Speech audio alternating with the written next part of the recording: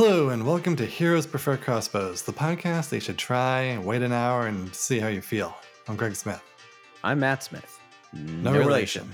Today we'll discuss what we've played over the last 6 months, including Dreams, Final Fantasy IX, Apex Legends, Persona 5, Witcher 3, the new Oculus VR headsets, and returning to Sea of Thieves. Let's party.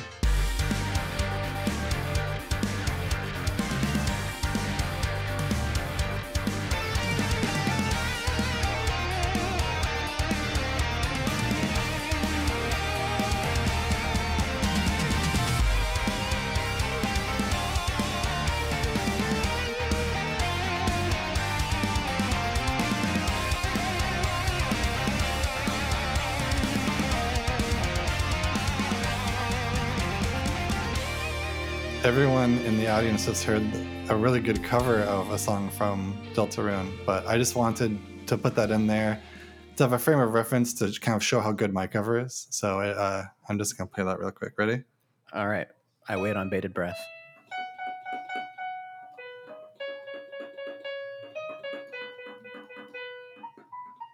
I'm actually doing it right. Oops. You had it. Damn it.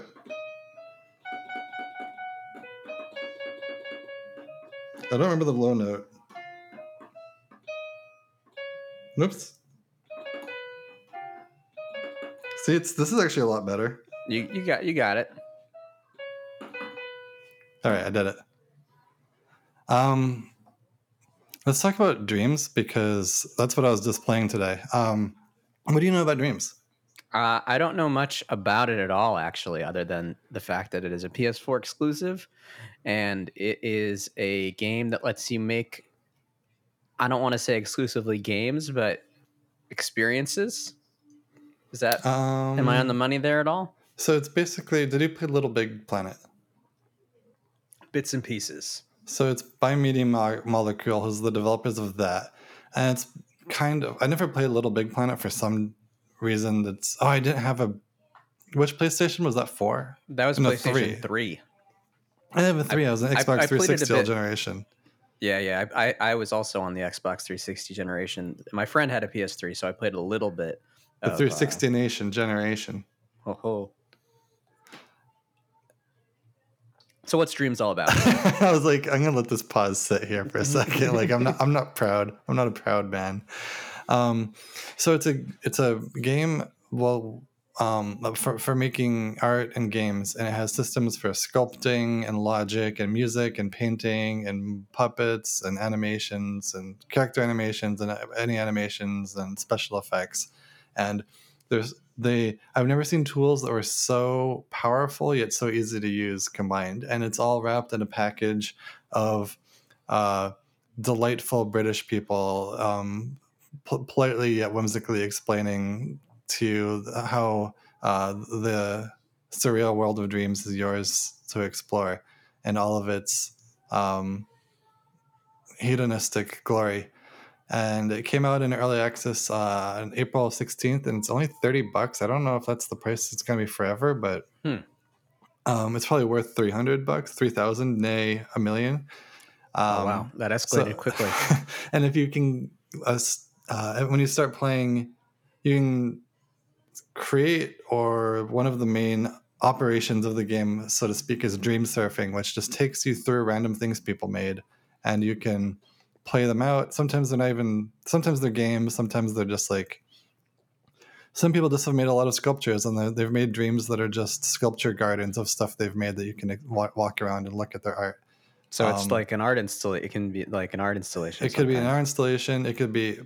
It's kind of designed for the kind of the path of least resistance is 3D platformer, which is amazing because 3D platforms are not easy to make. But there's a lot of stuff that kind of leads you down that path. But the engine, people have used it to make 2D platformers. People have made space shooters. People have made all kinds of stuff with the engine.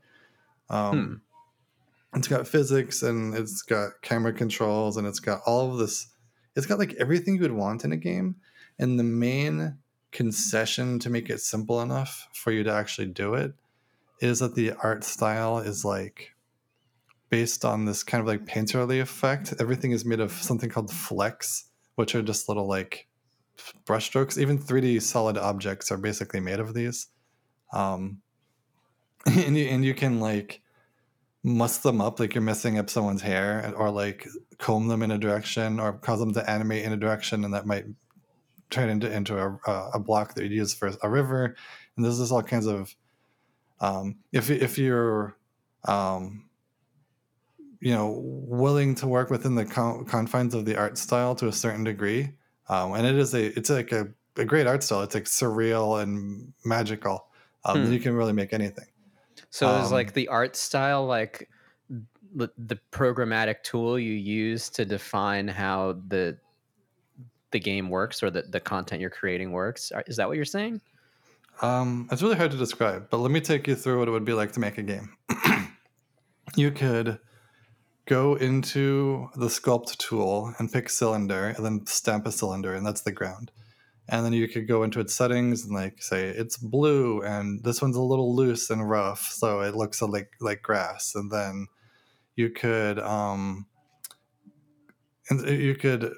there's a default object called a puppet, which is like, those mannequins that not mannequins, those little things you use for painters, like artists use for like, you can like, it's basically one of those, and it's got built-in animations and control. So you just slap that in the game, and all of a sudden you've got a character. And then you could scope into it, which basically means like edit an object, and then you could like paint a face on it. You could like sculpt a shirt onto it and scope back out, and then say, I want an obstacle. Then you could hit search and search the Dreamverse, the collection of everything that everyone has ever published in the game, and search tree, and then go through a collection of trees people have made, and then paste a couple of them into your game. And then like all of a sudden you've got a 3D game where you can walk around and interact with bump into some trees, and you can kind of keep going from there. That's cool that you can kind of pull in the assets that other people have made. So like anything, it sounds like really anything you can create, somebody else can sort of appropriate for their own work. You have to publish it. So you have to publish it. Okay. You're totally welcome not to do that. So there's people who just make stuff to be used in other games. Like, for example, I have made a miniature golf game, and as far as I know, I'm the first person to make one because I couldn't find one. But I mean, awesome. It's very early, right? It came out. Oh, I watched your video. You showed me a video of that, actually. Yeah. Yeah, I made another hole I made the third hole of the game today, and I'm now proficient at it that I was able to make a hole in like a few hours. How much like how much granularity is there in terms of like how you program or define how things react? Like, is there a way to say like if this then that? Yeah, so the way that works is that you can there's all kinds of there's three categories of there's I think more than three, but there's three main categories of gizmos they're called. Okay. One category is sensors, and there's like an area sensor, which is if something enters into this area, this sensor activates. And then you have logic gizmos, which are like math or like logic gates or things. And then there's other another category of gizmos, which are like output, like output a number to the screen, apply a force onto an object, rotate an object. And so you can really combine those however you want. You could say to make a button, you would sculpt a button, like paste a cylinder or something, and then you would add a sensor on top of it.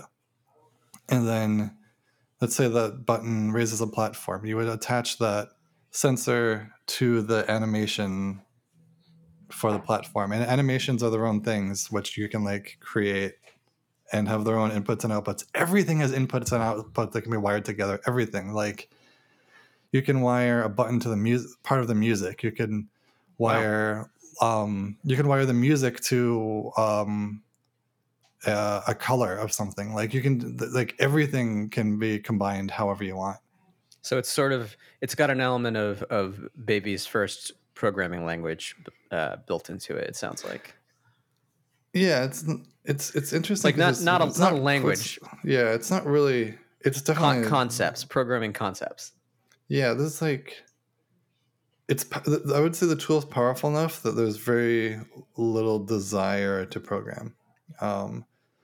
Instead, you're mostly, if your game is getting complicated, you have a lot of wires between objects, and they have tools for organizing them. Like there's a widget that's just called a microchip, and that's just where you can a widget that you put a gizmo that you put other gizmos inside, and then you can like pin the wires together so they're organized.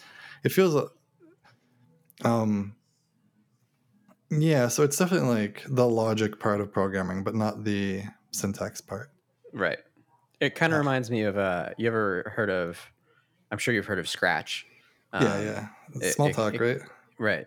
It kind Yeah. of reminds me of that, only like with a more, you know, obviously 3D slash artistic spin on it. Yeah, it's a lot like those types of tools. I use Smalltalk. I use Squeak in school, which is similar to Scratch, I think. Got it. Um, Cool. and I'll have to check and it out. and you don't have to do any logic or programming at all. You can search the Dreamverse for go kart, slap it into your game, and just make a level for the go kart. Nice. So So it's very scalable in terms of like how much work you need to put into it. yeah, and that's one of the great things about it is that there's systems of it that I haven't learned yet. Like I haven't learned how to make music in it yet, but I can still have music in my game just by using someone else's. So it lets you make full things no matter how much of it you've learned so far, which is important because being able to make every part of a whole game by yourself is an insane amount of learning. Not just because of learning the game. In fact, learning the game makes it very accessible, but just like I was watching a tutorial about sculpting a human face, and it was like, oh, I'm learning this game to some degree, but I'm also learning about sculpting right now. Same with making music. Like, sure, I could learn the tool, but that doesn't mean I know music. I can write good music, but Sure.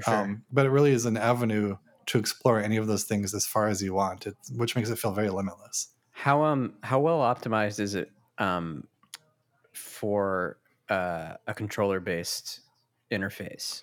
I'm glad you asked. So I've been using it on the PS4 controller, and they made incredibly good controls. They have really good conventions, like scoping in and scoping out is this concept that applies to everything. If you sculpt into a sculpture, you can modify it. If you scope into a microchip, you can see the widgets inside of it. If you scope into a group, you can see the items in the group. And so, like, navigating through all of these concepts feels very natural. And the biggest limitation is the motion. It uses the motion controls for fine movement. And the motion controls on the PS4 controller, and trust me, this is good motion controls, except for one thing. It drifts a little bit and you have to recenter all the time. That's too bad. Yeah, I feel like PS4 motion controls have never quite gotten it right. Yeah, so you can also play with the Move controllers, which are their like, what would you call those? Like VR controllers? I mean, I guess just like motion controllers, like dedicated motion controllers. Yeah, one for each hand. Does it support PSVR? It will, but it doesn't yet. And that's going to be unbelievable. The fact that you can do this and in VR, holy moly. But I'm told that the Move controllers are better for some things like sculpting, but there's other things the controller is better for, especially since if you're making a game, it's probably going to be played with a controller anyway. I wonder if, do you know if it's if there are any plans for it to come to other platforms eventually? I don't know. Probably not, because Little Big Planet was only on PS4 forever. Right. Yeah, I think maybe they're one of those companies like Naughty Dog that is partially owned by Sony, but I'm not sure. I don't know. I would believe it because it seems like one of those. I don't know. It feels like one of those situations, but I don't know why. So one of the things that Dreams is so amazing that I really think it could become a bigger thing. It feels like it's bigger than the PlayStation 4. It feels like you could make a better controller for it. You could make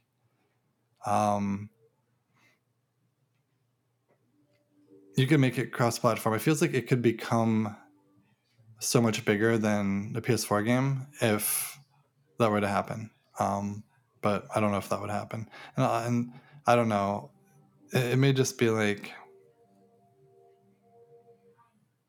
it. Also, I'm also maybe overestimating how popular something like this could become because it does require a lot of work to get into it.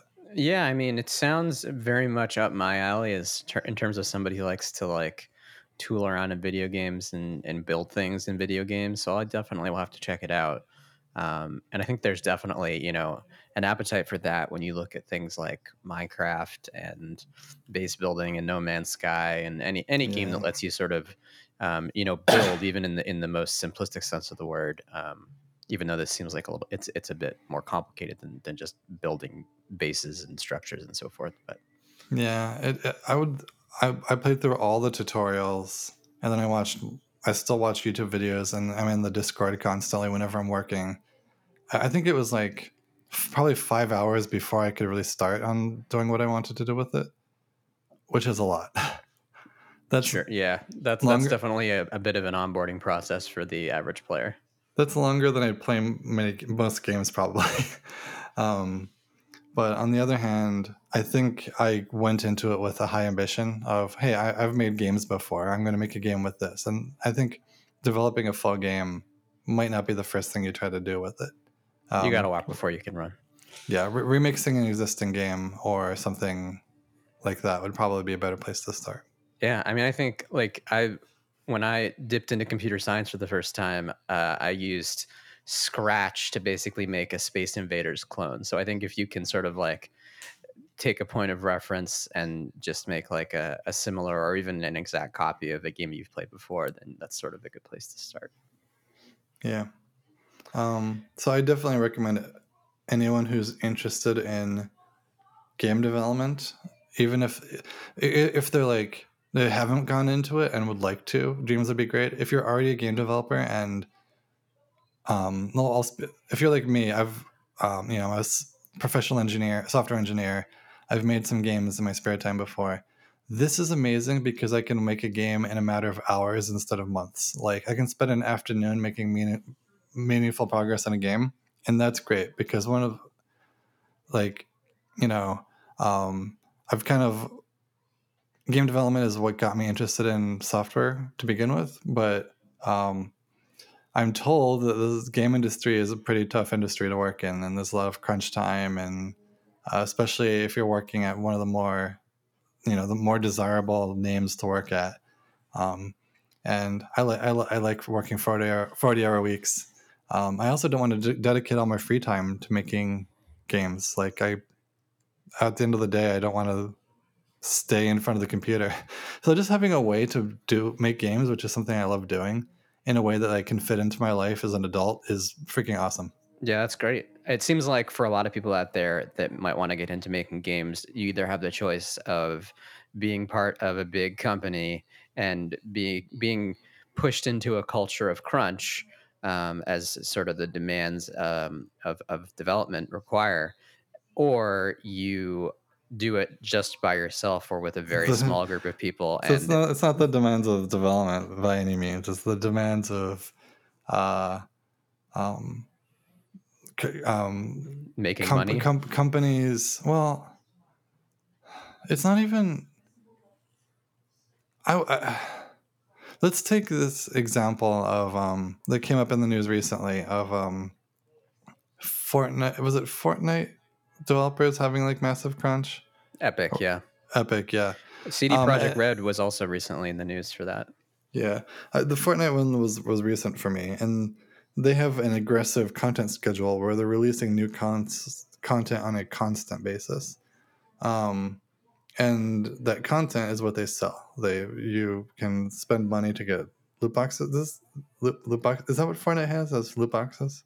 It certainly has loot box esque Some way of spending money to items. get cool clothing, so they have to constantly turn out clothing. Um, and the thing is, that's kind of the like, oh, you can get money from having. It's like the gap between developer, designer, artist, creative time and getting money back. the link has never been so short in game development. So I think the company is just was like, oh wow, if we can squeeze harder and then more money comes out, and so they're like, oh well, let's just keep doing that. And it only works for, in many cases, it only works for the biggest companies that people want to work for the most, because when people quit, someone else is happy to take the job and do the same thing. I've heard similar stories about Amazon, honestly. But the one, it probably doesn't work for everybody. It probably works for the biggest companies, creating this this cycle of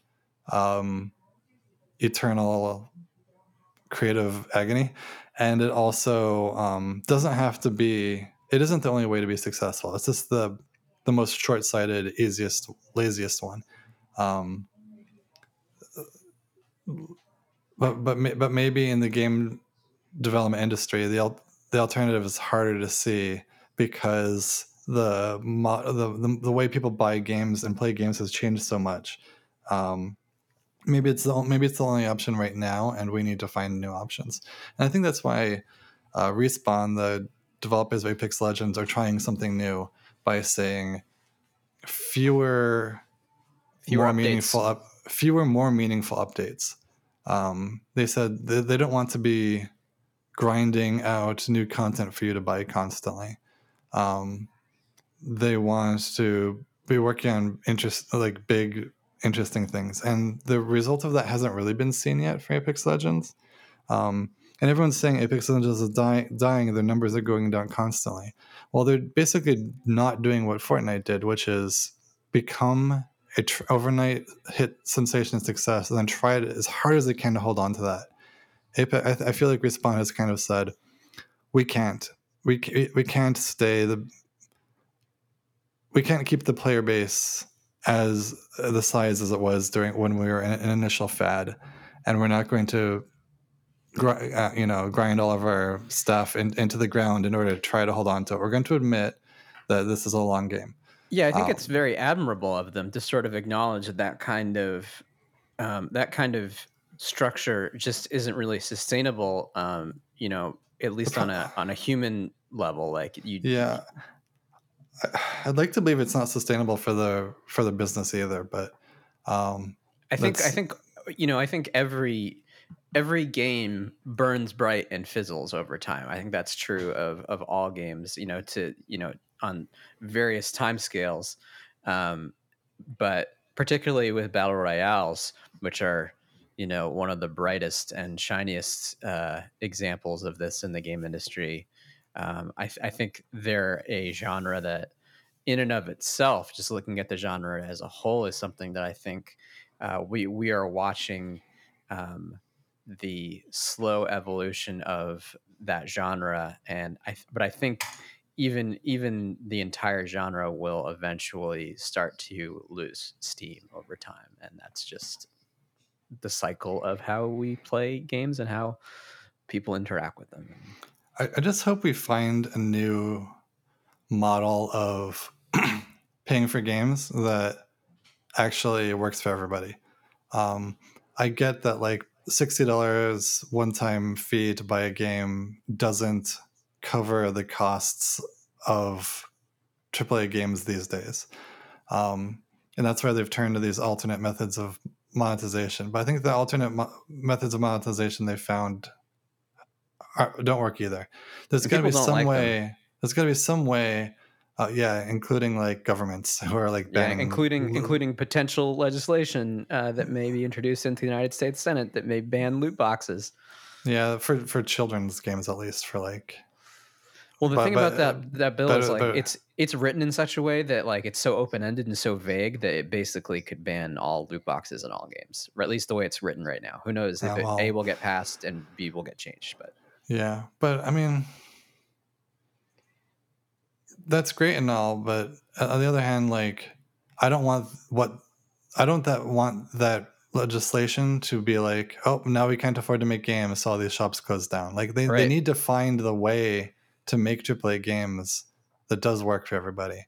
And the legislation might force people to try to find it more. I just hope they find it. I hope they find a consumer-friendly way to monetize AAA games that people are happy to pay. hopefully we will get there. So we spent an awful lot of time talking about dreams, which and the gaming industry. Yeah. Well, let's just talk until we're done talking. All right. So, do you want to talk about the ninth last fantasy? Yes. I think that one I was much to say about. So I was flying to New York for a wedding, and I was like, what can I do for 7 hours of flights each way? And I just saw, oh, Final Fantasy IX is on Switch. I'll download it. I remember I didn't really like it at the time. And I think that's mostly because I wanted it to be Final Fantasy VII again or Final Fantasy VI again, and it's super not that. And what year did that game come out? I'm gonna look it up. Final Fantasy IX. I would FFIX guess. year. I'm gonna guess like 1999, 2000, 2001. 2000. Very good. So I guess I was in high school then. So yeah, I was an edgelord high school student who wanted Sephiroth back. And so now I just kind of remember not liking it. And so now coming back to it, I find it extremely charming, extremely good writing, extremely polished, a beautiful world that's delightful to explore. I don't think I ever really realized until this time playing it that it seems like it's really inspired by Miyazaki films, particularly Laputa Castle in the Sky. Have you seen that? Seen that one? I have seen Howl's Moving Castle. Okay, it's a different Miyazaki. Actually, no, Howl's Moving. Are they both Miyazaki? They're both Ghibli, at least. There's definitely both Studio Ghibli. Yeah. Yeah. But anyway, it's that kind of aesthetic. And interestingly, also, the reason I say Laputa in particular is that there's airships. There's a band of sky pirates with a captain with pink hair, Captain Dola and Baku, respectively, and a protagonist who is monkey-like, either in character or in the literal presence of a monkey tail, with Patsu and Zidane. So it's like, oh, I think they really were going for that kind of feel, and I think I appreciate that a lot more now.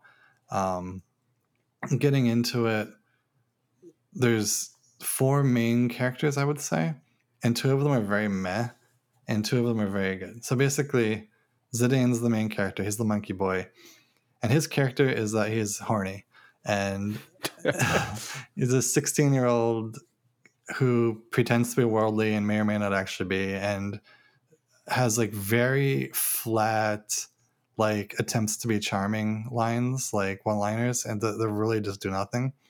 And then the romantic interest, Princess Garnet, her character is that she is a princess and that she's vulnerable, and that's her whole personality. And like, oh, these 2 characters are so cookie cutter and bland. However, there's 2 other main characters. One of them is Steiner, who is a knight who's protecting the princess, and he has this whole, he's a comic relief, but he's also an admirable, strong figure who like zealously pursues his ideals of being a good knight and doing what's right for his kingdom, but also like struggles to kind of see outside of his limited worldview. And he kind of reminds me of, based on your description at least, he kind of reminds me of Frog from Chrono Trigger. Imagine if Frog was much more much more like a middle-aged man, a little more disgraceful. Like not as okay. Frog was very cool. Steiner is not cool at all. Okay. And then the other main character, I know there's more characters. I consider these 4 to be the main characters. Is Vivi, a black mage, who is, a mysterious-looking figure. You can't see Vivi's face and know what he really is, and he doesn't know. So one of the kingdoms in the game is mass producing black mages like him to wage a war, and they're mindless automatons. And for some reason, he's not, and he basically has to struggle with being a thing that was created for war and trying to find his own meaning in life. And it's actually it's very like easy to summarize, like, oh, he's a walking, talking existential crisis, but it actually is a good foundation to have some nice themes as he discovers you know, the good in the world and so on. So that's my feelings on Final Fantasy IX after having played maybe the first 10 hours after not playing it since 2000. I was gonna say, was this your first time through it, or it was a revisit? I played it when I played it all the way through, despite the fact it wasn't my favorite at the time. I hope it continues to capture my interest. I feel like it's slowing down a little bit, but as games do, you know, the first few hours are always in games, they're always designed really well. You got to have a strong beginning. Sure, you got to hook them. So I just hope that it doesn't slow down too much. I could see trailing off and stopping playing it, but I'm going to keep at it for now. Nice. Someday I'll play through all of the Final Fantasy. I think I've only played the one that in North America is called Final Fantasy 3, which I guess is Final Fantasy 6 actually, and some of Final Fantasy 7 and Chrono Trigger, which is an honorary Final Fantasy game. Yeah. I'm talking about Apex Legends. Apex Legends, the game that has probably occupied most of my gameplay hours for the last few months. Is there a way to tell how many hours you've played? In Origin? That's a great question. I'm going to look now while we talk. I guess we can... is there a way to hit a flag button? No, you can't. In this? Oh, I have to update Origin anyway, so I can't check. So, Apex. Well, I've been talking a lot. You start. All right. So, obviously, at this point, we're late to the game as far as discussions around Apex Legends are concerned, and I think it's easy to echo a lot of the same things that people have already said about it, in the sense that it is, it was a big surprise. It came out without any prior announcement. They were like, "This game exists and it's out now." It was free to play, and nobody really knew anything about it. It takes place in the same universe as the unfortunately extremely underrated Titanfall series, which is terrific, particularly Titanfall 2. I really want to play Titanfall based on hearing that it has the same kind of general movement and mechanics. It's very similar. I would say even more so, because there's a whole thing in Titanfall with wall running and I mean, there's still verticality in Apex, but it's even more exaggerated than it is in Apex Legends. You can find your hours. I have 169 hours played. Oh, how do you check that? If you go to My Game Library and then right click and then go to Show Game Details. Show Game Details. 163 hours. Oh man, I have more than you. I'm surprised. Yeah. Because you have a much higher level than I do. Maybe you don't. Maybe I just thought you did. I don't know. I've played a lot of characters now, but anyway, Apex is a game that in many ways has revolutionized the battle royale genre. It added a lot of things that I think the battle royale genre really needed, just small quality of life things that are greater than the sum of their parts, like the ping system.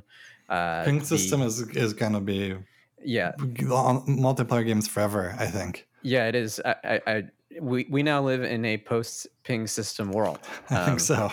Like any game I play now, at least any multiplayer game that I play now, where there isn't a ping system, I'm like, why is there not a ping system? And it's such a simple thing, and it really is kind of mind-boggling to think like that it hadn't really been in games before, or at least not quite as well implemented. I think like PUBG has the soft marker thing that it can do on the compass, but boy howdy, what a useful thing for just communicating with people that you're playing with, and other sort of small things like that make it easier to play with people, with randos, without having to actually talk to them. The ability to that your character will sort of make announcements about the environment around them sort of automatically, and how close you are to the ring, things like that. Really helps for people who might not feel comfortable playing with other people online, but would still like that experience. So that's pretty huge. I I mean, I'm think. comfortable with playing people online, and still happy I don't have to talk to them. Oh yeah, it's just. I mean, some. Let's be real. There are people online that are garbage people, and sometimes, uh, GPs.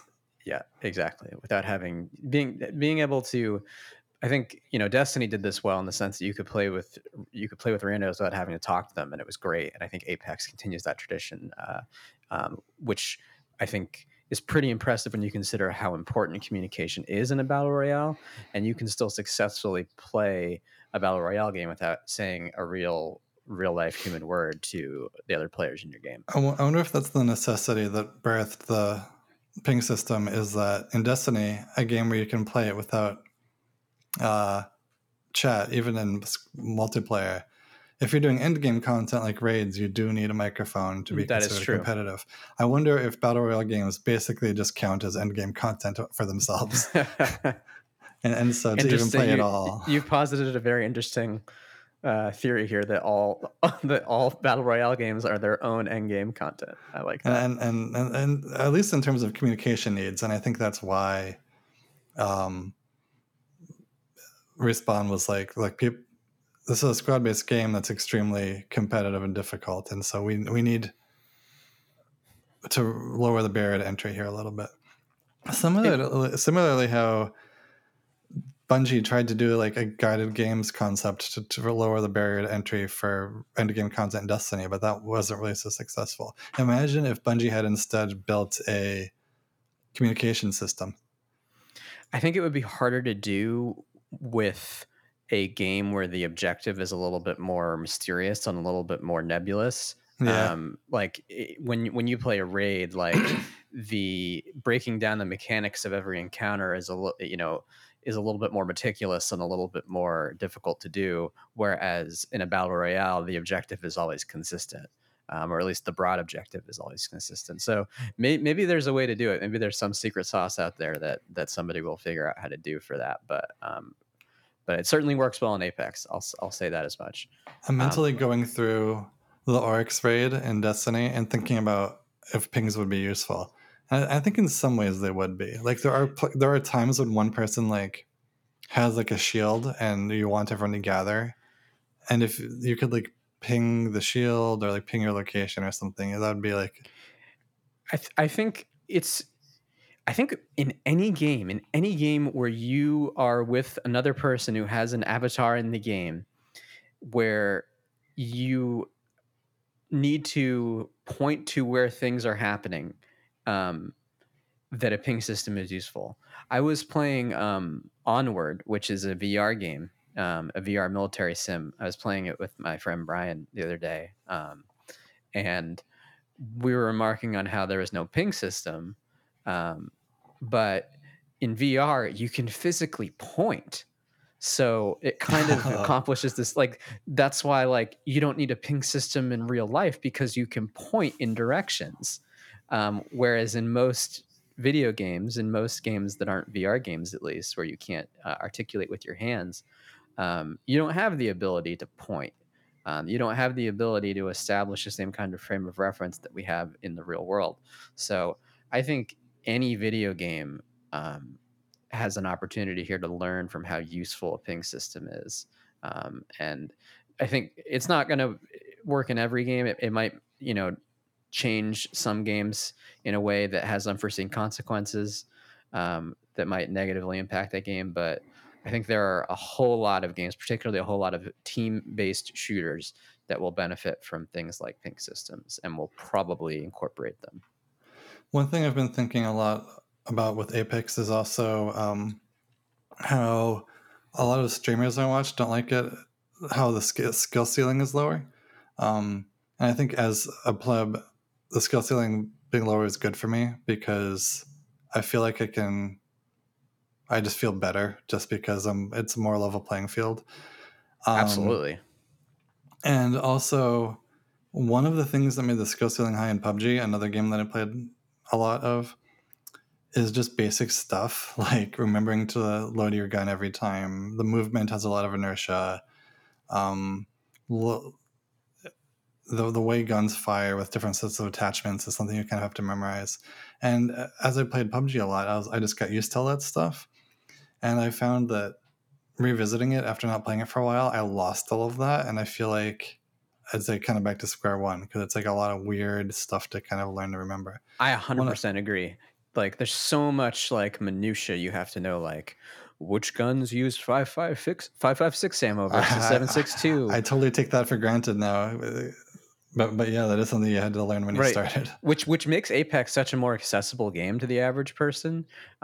Like the fact that it will, like I was just recently dipping back into PUBG for the first time after many months of not having played it, and I was rudely shaken awake by the fact that holy crap, when I pick up attachments or ammo for my guns, it doesn't just automatically assign the right attachment to the guns. I have to like carefully manage how those things, whether or not they're compatible, whether or not they're ideal for the situation that I want to utilize them in.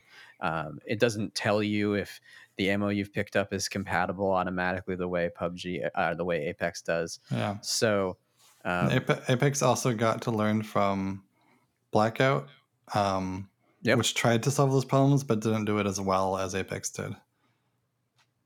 I think the other sort of big part of Apex that is really successful is its overall sense of mobility. The sliding. This sliding is just every single time I do it, it feels great. I don't know what it is. Oh, it's so good. It just the way that they've made the physics of sliding work feels great, and just movement in general feels great. The vaulting system feels so Yeah, fluid and nice, I think especially compared to PUBG's, which is like clunky and awkward by comparison. I think sliding. I think a lot of it is sliding wouldn't be so good if its interaction with the rest of the movement wasn't so good. So, for example, in PUBG, if you're running and then you vault, it's like you have to run and then stop and then vault. In Apex, every type of movement interacts perfectly. If you're sliding and then you jump onto a wall to climb over it, it will be completely fluid. If you're sliding and then you want to stop and turn around quickly, it'll feel very fluid. So it's a Right. lot of like everything comes together to make you feel like a superhero. It makes you feel like your momentum is always contributing to a net movement in some way. It's as Yeah, opposed to like micro movements that are more isolated. yeah. Uh, It's so fluid that you really just feel like an unstoppable force. right. I just want to mention that in the recent gameplay stream for Borderlands 3, Randy Pitchford, the CEO of Gearbox, um, demonstrated to the audience that Borderlands 3 will have sliding, and the audience broke into applause. That's interesting. Yeah, I think it was. I think the fact that he chose to highlight that was, in my mind at least, a direct reaction to the fact that the Apex has popularized sliding in a I would way like that to. I'd like to see a video of photorealistic sliding a la Apex. I'm sure some YouTuber has tried it. Maybe in the next Marvel movie, they'll have that superpower for everybody to slide down the hills. I would love that superpower. So let's see. Um, we've been talking for about 45 minutes now. Mm-hmm. What do you want to talk about next? I'll talk about Persona. Persona? Persona. Persona. I'm trying to remember. I remember my first memory of the series existing was some ad or video or cutscene in a previous Persona game where like somebody like says persona and shoots himself in the mouth. And I was like, what the heck is this game? Weird. I have no idea how this relates to anything because Persona 5 is my first game in the series, and it's so far there has been no shooting yourself. But I just want to, even though again we're probably the majority of people who are interested in it have already played it, but I just want to call out a couple things about it that I think are pretty amazing. One thing is that they've been successful in making an RPG in a modern setting that actually feels natural. It's really hard to take RPG mechanics and make them feel like they fit in the real world. What are random battles in the real world? Why would you fight 20 different things walking down the street to your grandma's house? What are weapons in the real world if not just guns, which would make it a shooter and not a traditional RPG? They have answers to all of those questions in Persona 5, and they're not the obvious answers. They had to design an idea of a game and a world that fits. When you look at other contemporary RPGs that worked, like Earthbound, the answer is aliens. In Persona 5, the answer is more nuanced, but even more interesting, I think. They also were successful in probably. There's been a million games that I've played in my life that had anime cutscenes. In Persona 5, they successfully made the cutscenes feel like part of the game. Oh, I hear someone knocking on the door. I'll be right back. All right. What Greg doesn't know is that we have sent 1-800-Flowers to his apartment. Let's listen in.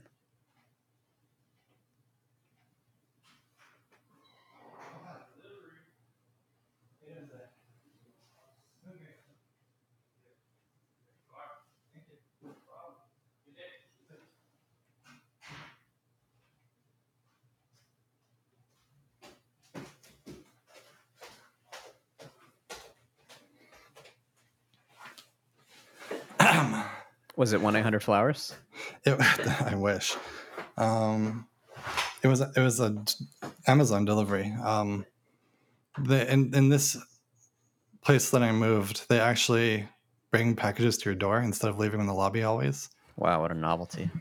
Yeah. I didn't realize they knocked on the door because I was about to say I'm usually at work, which is a lie. Anyway, what was I saying? You were talking about Persona and oh yeah, and the anime. The cutscenes feel like part of the game, even though they're like high production value anime scenes. They really, the style. Maybe it's just a matter of the game's graphics being good enough, but I think it's probably more. I think it's more than that. I think it's also how they use the cutscenes, but it's great. Another thing that's great about the game is that they capture this frustration that I can really relate to very deeply, which is a teenager trying to be a good kid, but nothing ever works out, and all the adults treat him like a scumbag. And they've captured that through the the writing and the character, but they also have game mechanics that work to make you kind of feel that yourself and not just see it as a story about it. Like there'll be points where they ask you a question like, what's your excuse for being late for school? And you have a bunch of plausible answers. And then even if you're like, oh, I picked the plausible answer, they still have they're like, yeah, that makes sense, but you're so late that can't be it by itself. And so like you kind of they kind of make you feel trapped and through the choices. And usually a dialogue option where you have no winning condition is like something that would be considered frustrating, but here they're using it to capture. They're trying to make you feel a frustration that's part of the story, and that's fascinating to me. I've heard from many people who have played Persona, the series as a whole, that one of the things they really love about the series is that it sort of seamlessly blends this idea of having this traditional RPG elements, but also kind of like just general life sim stuff. Yeah, I haven't gotten into it enough to really have done much life sim stuff, so I can't speak to it, but I see where they're going, so that will be interesting. I guess I've seen life sim mechanics in the game so far, but so far none of them have felt meaningful, but I'm very, very early. I've played a couple hours of it. I've heard people say the same thing about the Yakuza series as well. Which makes me want to play both of them at some point. Yeah. You should play Persona so I can talk about it. I will at some point. Selfishly. I've been told that I should start with Persona 4, but if you're enjoying Persona 5 without having played Persona 4, then perhaps it's as good as an onboarding point as any. Yeah, I've heard 4 is great too. So I don't think it'd be a wrong choice. I can only vouch for the one I've played. So, speaking of games that have been out for, did you want to say anything else about Persona 5 or? No, that was it. Okay. Well, and speaking of games that have been out for a little while now, but are still extremely well regarded, I am now diving back into The Witcher 3 for the third time. Third time's a charm, just like the Witcher games. Although Witcher 2 was, I played a little bit of Witcher 2 and I thought it was all right. But obviously, Witcher 3 is a whole different can of worms. Yeah. And this time I actually didn't restart the game all over again. I just picked up from where I had when I stopped playing it last summer. I realized that I stopped playing it right around the time that Octopath Traveler came out, which is not surprising.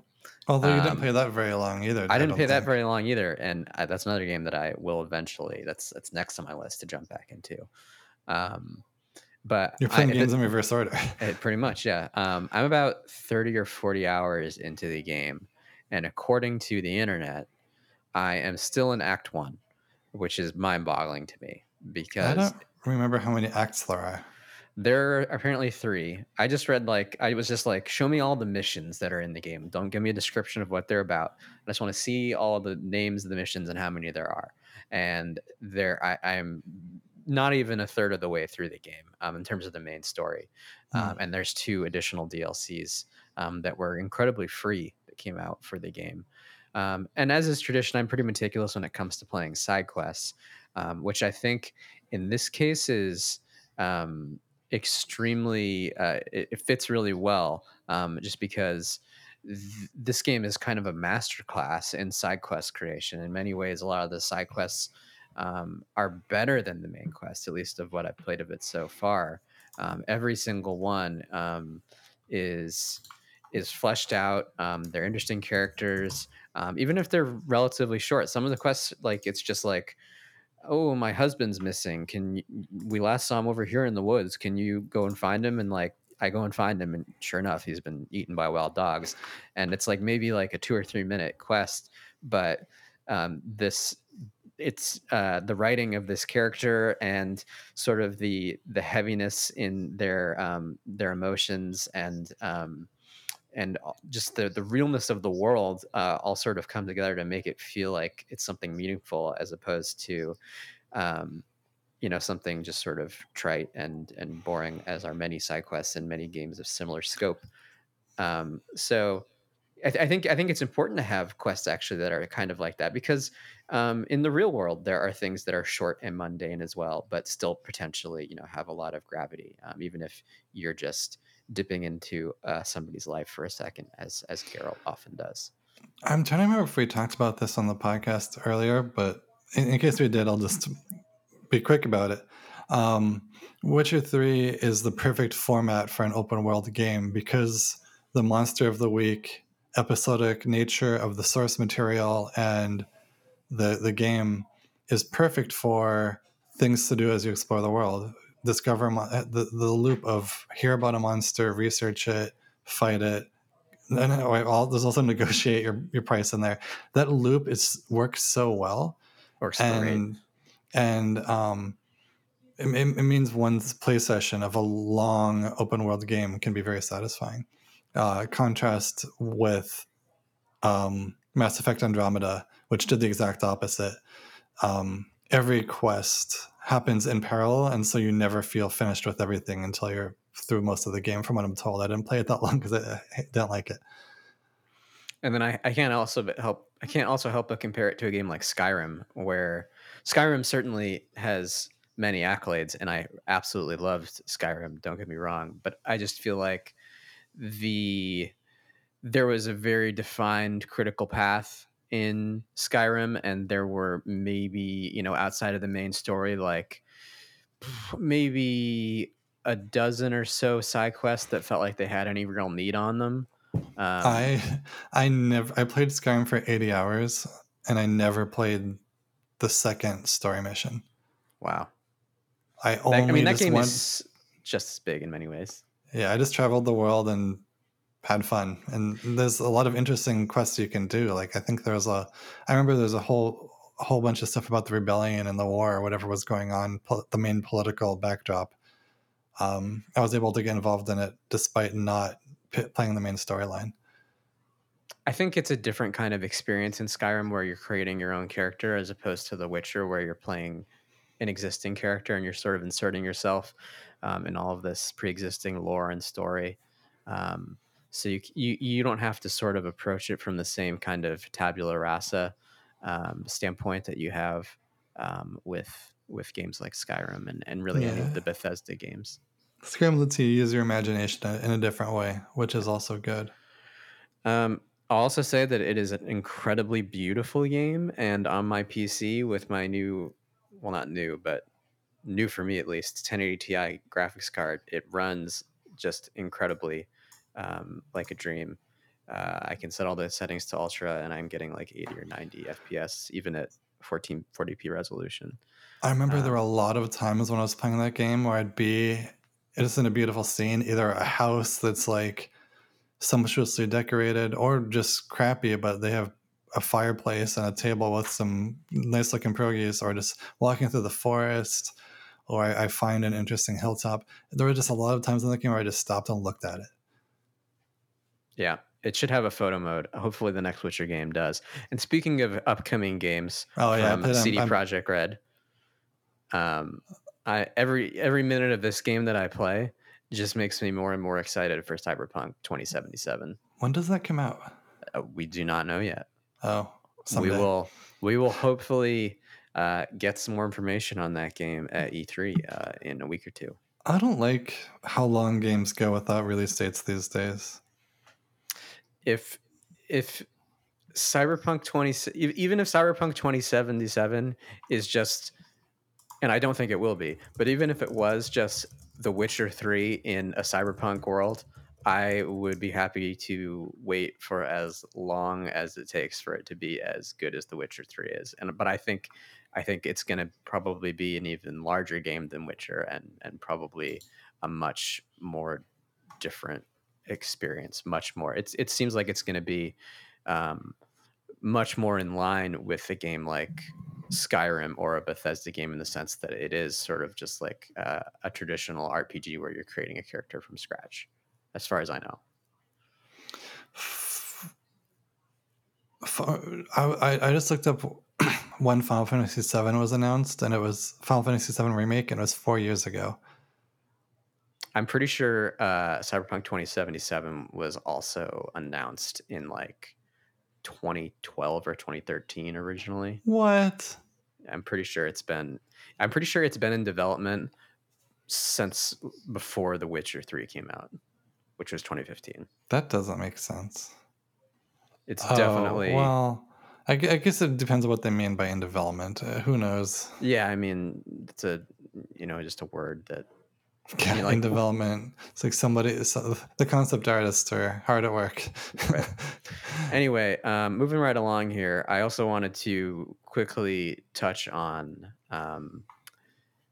the new Oculus headsets, of which I have now had access and time with both of them, the Oculus Rift S and also the Oculus Quest.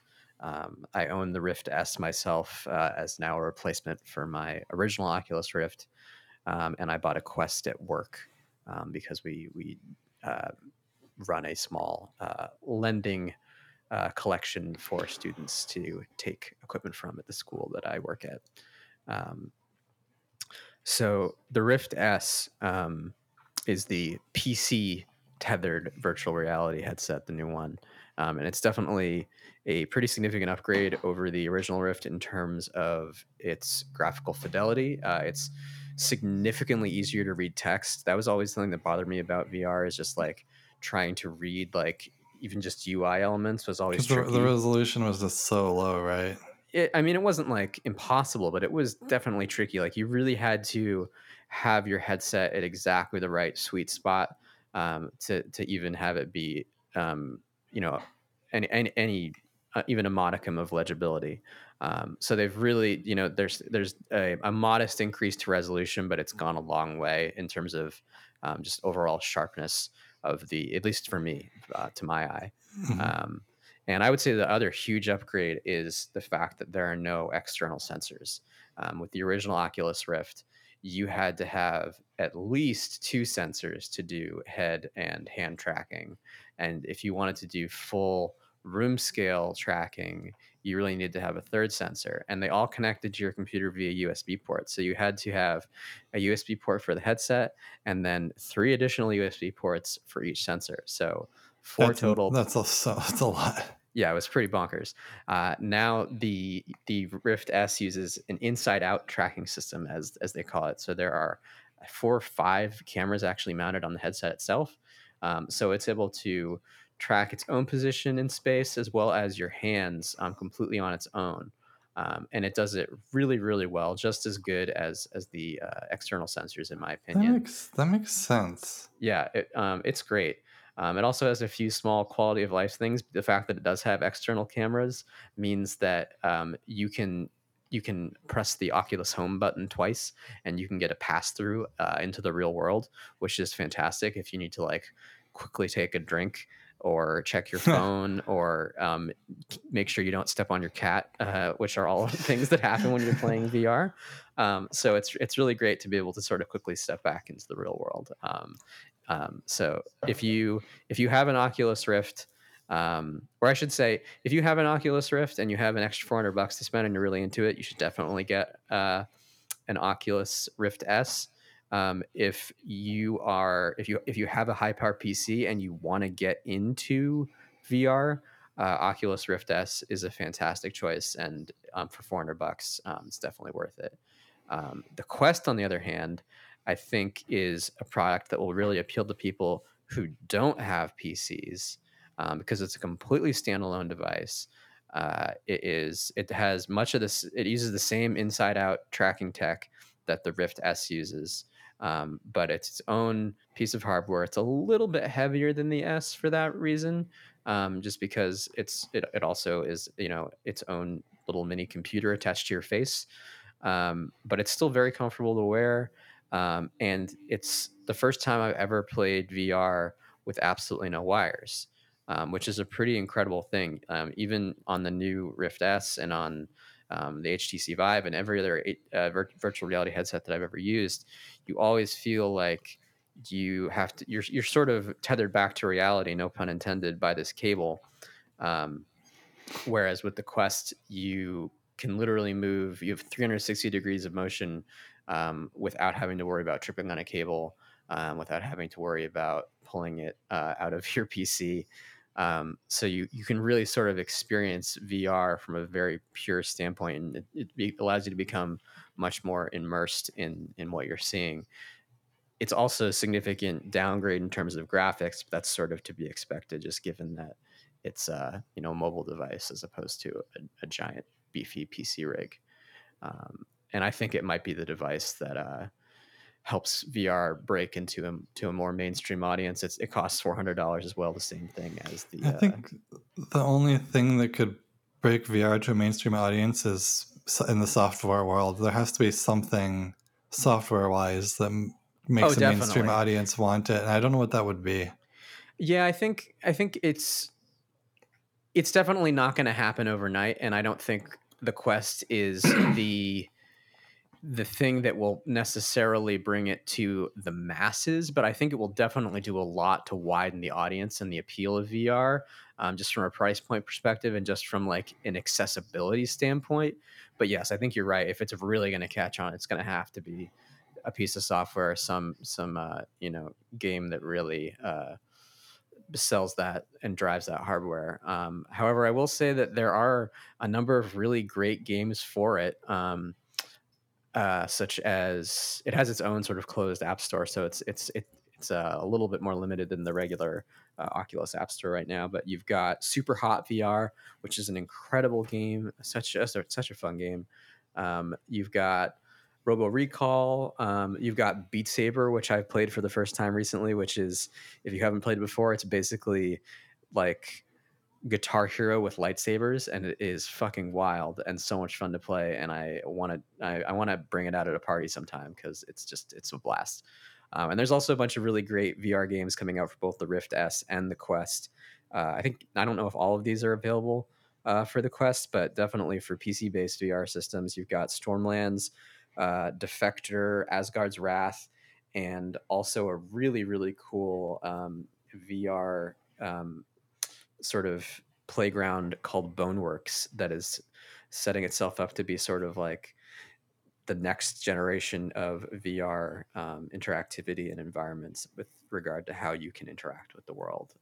I won't get into it too deeply here until I've played it, but if you Google Boneworks and check out videos of it, it's very cool. I'm gonna watch one. Yeah. So Boneworks YouTube.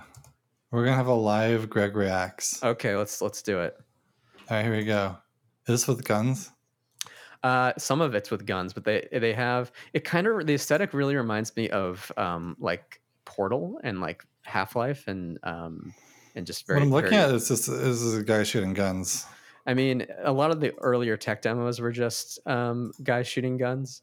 One of the things they've sort of stated is their goal is to have it be like the best VR guns that exist, but it's not just guns. There's also like puzzle solving, and there are other melee weapons too that you can use. Like I saw one of the videos that really sold it on me was a guy stabbing a robot with a broadsword. I do like that. Yeah. This video I'm watching doesn't have any robots or broadswords, so I'll look more at it later. Yeah, it's good. It's definitely. I mean, it kind of looks like for now that it's a little bit tech demo-y, but it definitely even that just gives it a lot of promise. I'll also, man, how much time we got? A million hours. A million hours. All right, I'm going to talk a little bit about Dead Cells very quickly, and then we're going to dive into Sea of Thieves. I finally beat the main story in Dead Cells. Dead Cells, if you haven't played it, is a 2D. What's the best way to describe what Dead Cells is? It's like a Metroidvania-esque game. Rogue Legacy Metroidvania. Yeah. Actually, I don't know about it's Metroidvania. I think broadly you could say it's Metro. It definitely has Metroidvania elements. I would say the most the part of it that matters most to me, besides like setting aside like what is it called when you can fight through randomly generated dungeons over and over and get progressively further each time. It's really the core platforming and fighting that makes the game good to me. Oh yeah, absolutely. The fighting and its movement are amazing. Yeah, honestly, it's like if Apex Legends was a 2D platformer. That's an excellent way of putting it. Just the roll dodges and moving quickly around enemies and rolling past somebody and slicing their back and then jumping up. Like it's very fluid. It's very satisfying. And it's just it interacts with the combat really well. I've now played it enough that I have unlocked some of the most powerful and impressive weapons that the game has to offer, and because of that, it has really allowed me to, and also just from getting better and better playing the game in general, it's gotten to a point where I can fairly consistently do a run and beat the main final boss. As long as I get I've sort of found like a build or a build with a few alternates that works really well. Just like finding combinations of like weapons that synergize well together. Like if you have a turret that shoots blaze that cause bleeding, and then you get a sword that does like plus 175% damage to a bleeding target. Like when you get those kinds of massive damage multipliers, you can really start to just like eat enemies for breakfast, and it makes you feel like an absolute badass. So a game that I love to play, I love to put on a podcast and listen to it because you don't really like. There's no real plot. There's a lot of like sort of subtle world building in the game in terms of the environmental design and the level design, but there's not like a whole lot of. There's no dialogue. There's some written dialogue, but you don't really have to play it for plot at all. So it's the a great animation game. of the main character pointing at himself is the main plot. Right. The only thing I remember is just like, oh, that's like his personality to me. It's like I think there is like a little bit of a plot if you really dive into it, like if you go into like the Dead Cells wiki, but in terms Lore, of just that's lore. That's a that's little the lore, different. yeah. But in terms of just your general way you interact with the game, it's really a fantastic game to just hack and slash your way through and put on music or a podcast. And I don't think I'll ever get tired of it for that reason. At the same time, despite becoming an epic badass in the game, I was recently brought back down to earth by the new DLC, which is called Rise of the Giant, which is absolutely punishingly brutal. I have gotten to the main boss in that several times now, and I die within seconds every single time, even with the most badass weapons and best techniques that I'm able to muster. So it's cool that they've added a whole new level of challenge for people that have really sort of sunk time in the game and sort of squeeze a lot of the existing content. What's the point of skins in that game? They're purely aesthetic.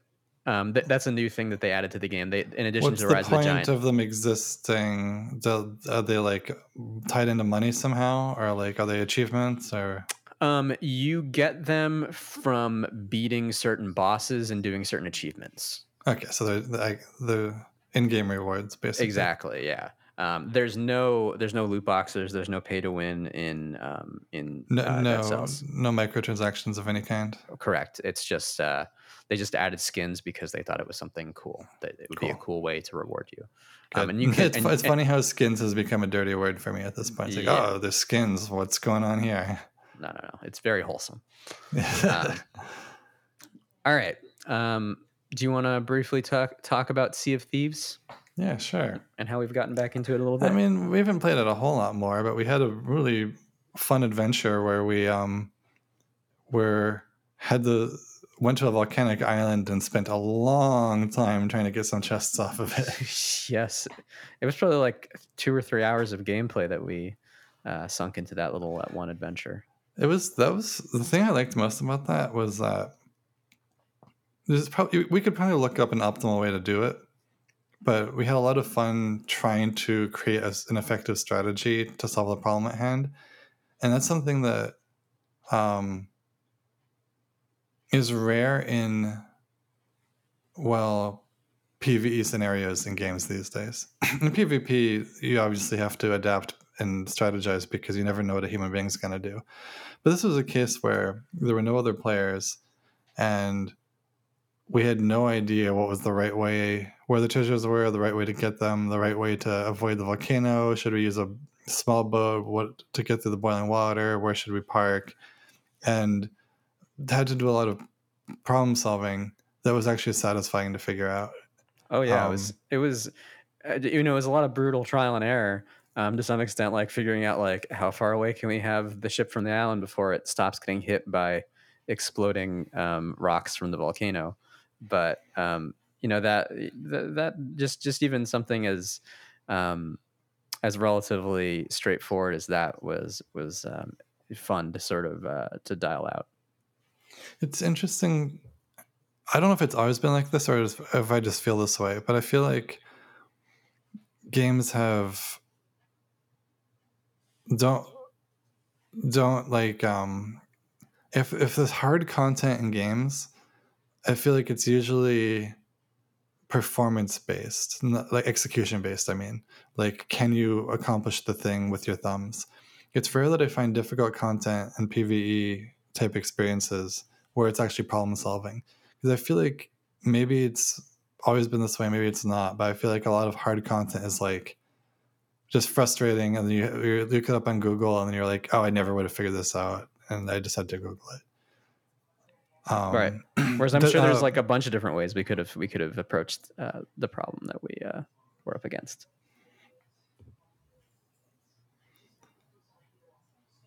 Yeah, I'm still thinking, like, what other games have I had that kind of experience in lately? I can't really think of any.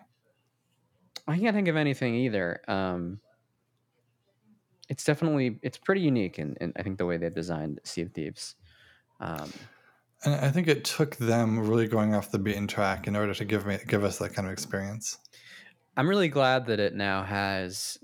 I think what we're really describing when we're talking about all of this epic adventure that we went on, is the new Tall Tales system in Sea of Thieves, which is the first time Sea of Thieves has really interjected like a formal story campaign into the game. Like you've had sort of one-off missions and fetch quests and stuff that you do to gain rep since day one, but this is the first time where like you felt like, okay, we're kind of like unraveling a mystery step by step here. Oh, I think the mission I was thinking about wasn't part of that, but that system is very cool too.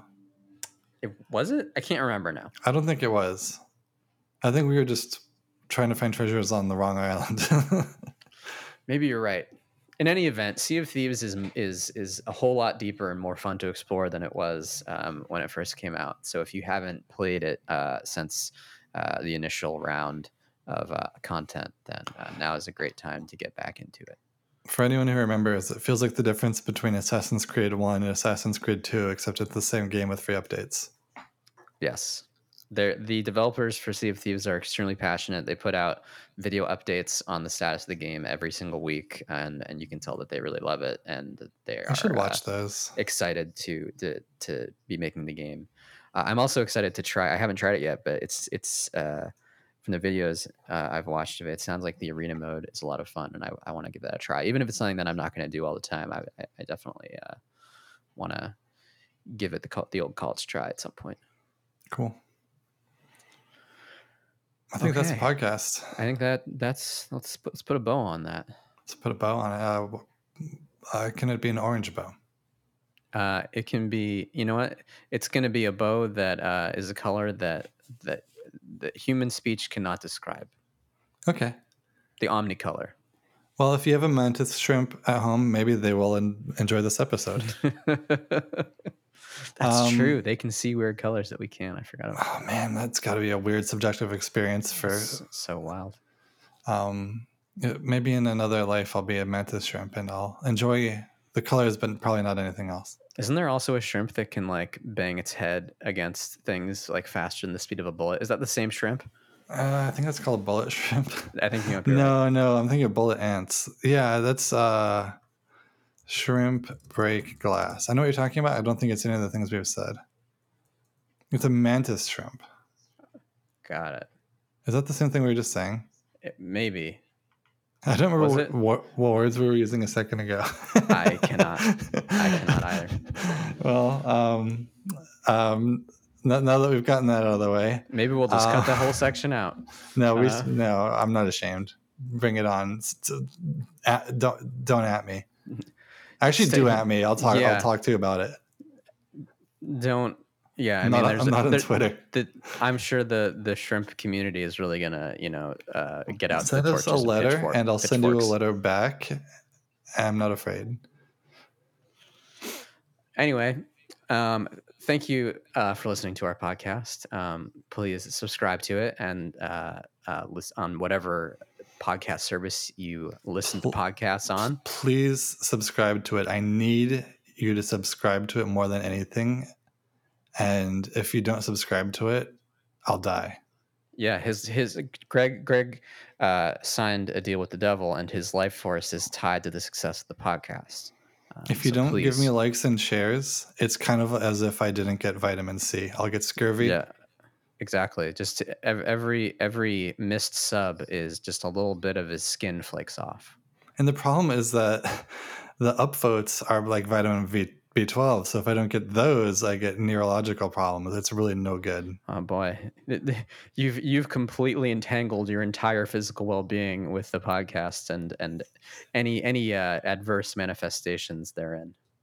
And don't get me started on the heartbeats. Those are like a short-term problem. So please subscribe, or again, I will literally. He will. The podcast will be not just the podcast will end, but his life on this planet will end. The reason I did all that is because I don't like asking people to do things. So do whatever the heck you want. I don't actually care. Thanks for how do you pronounce the fellow's name who did our new theme song? I believe this is my best guess that it is Rashad EB. It sounded confident, so I believe it. Just based on the spelling at least. But thank Rashad Thanks to Rashad for the use of his amazing cover of Field of Hopes and Dreams, which is originally written by Toby Fox from the Deltarune soundtrack. You can check out Rashad EB on YouTube and Spotify, and I think probably a bunch of other places like Bandcamp, and just Google him. You'll find his stuff. It's really great. He does a lot of really cool metal covers of songs. It's really fantastic. He's the same guy who did the cover of The World Revolving, right? Oh yeah, yep. Oh man, I listened to that like 100 times. I damaged my hearing because of that song. It was so good. It's really he's done covers of most of the songs off of the Deltarune and Undertale soundtracks, as well as a bunch of other video games. So it's really good, and the production value of his videos and his recordings is really fantastic as well. So definitely check it out, and also play Deltarune and Undertale if you have not. They're both great. All right, yeah. All right, thanks everybody. Goodbye. Thanks everybody. Bye bye.